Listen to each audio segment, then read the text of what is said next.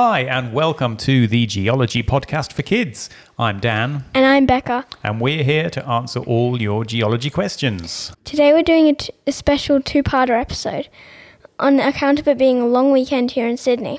In this episode, we're going to be looking at rocks and some of the rock stars of the world. But first of all, what is a rock? I mean, we all kind of know what a rock is, but how do geologists define it? And what's the difference between a rock and a mineral? That's actually a really great question.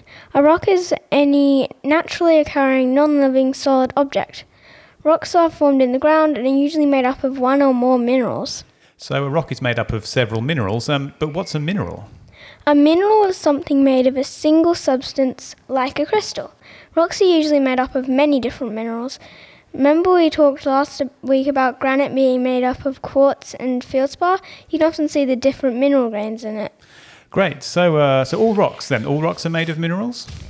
Not quite. Some rocks are made up of plant material, for example amber and coal, but most are made of minerals. Great. Now, I know there are different types of rocks. What are the main sort of types? Well, there are three main types of rock: igneous, sedimentary, and metamorphic. Yes, I remember that from school, even though it was a long time ago. Yeah, you're old. Yeah, I am. So let's start with the first one. What are igneous rocks? Igneous rocks are rocks formed when the molten magma inside the Earth cools. The magma makes its way to the Earth's surface, for example, from a volcano, and hardens into igneous rocks. So what's a good example of an igneous rock? What's your favourite igneous rock?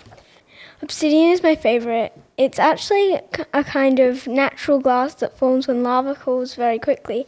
It's usually black and shiny, although my favourite is snowflake obsidian, which has flecks of other white crystals in it.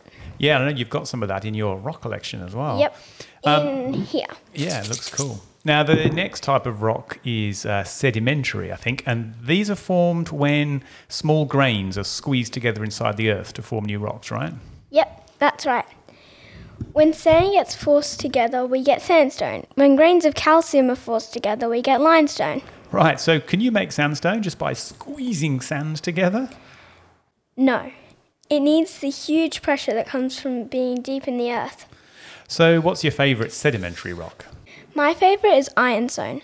This is sandstone that has a high iron content, which makes it a much darker colour. Up in the Blue Mountains, not far from Sydney, you can see some amazing bands of ironstone running through the sandstone, like black lines in the rock. Yeah, I remember we went and saw that. Now, the last type of rock is the trickiest one to say, metamorphic. Metamorphic rocks are rocks that have changed form somehow. They undergo huge heat and pressure deep in the earth, which changes them. So what are some metamorphic rocks? Slate is a metamorphic rock, but my favourite is marble. Marble, yeah, that's very nice to look at. And of course, it's used a lot for statues and buildings and things like that. Did you know that marble actually starts out as limestone? If limestone gets the right amount of heat and pressure inside the earth, it transforms into marble. Wow, that's amazing. Now, we've talked about the three different types of rock, but we haven't actually talked much about how they're all linked. Now, that process is called the rock cycle, and we're going to be talking about that in part 2. You don't have to wait that long for part 2 because we're doing it tomorrow. Thanks for listening, everyone. And remember, if you have a geology question, you can email it to us at thegeologypodcastforkids@gmail.com. We love to hear from you. Bye. Bye.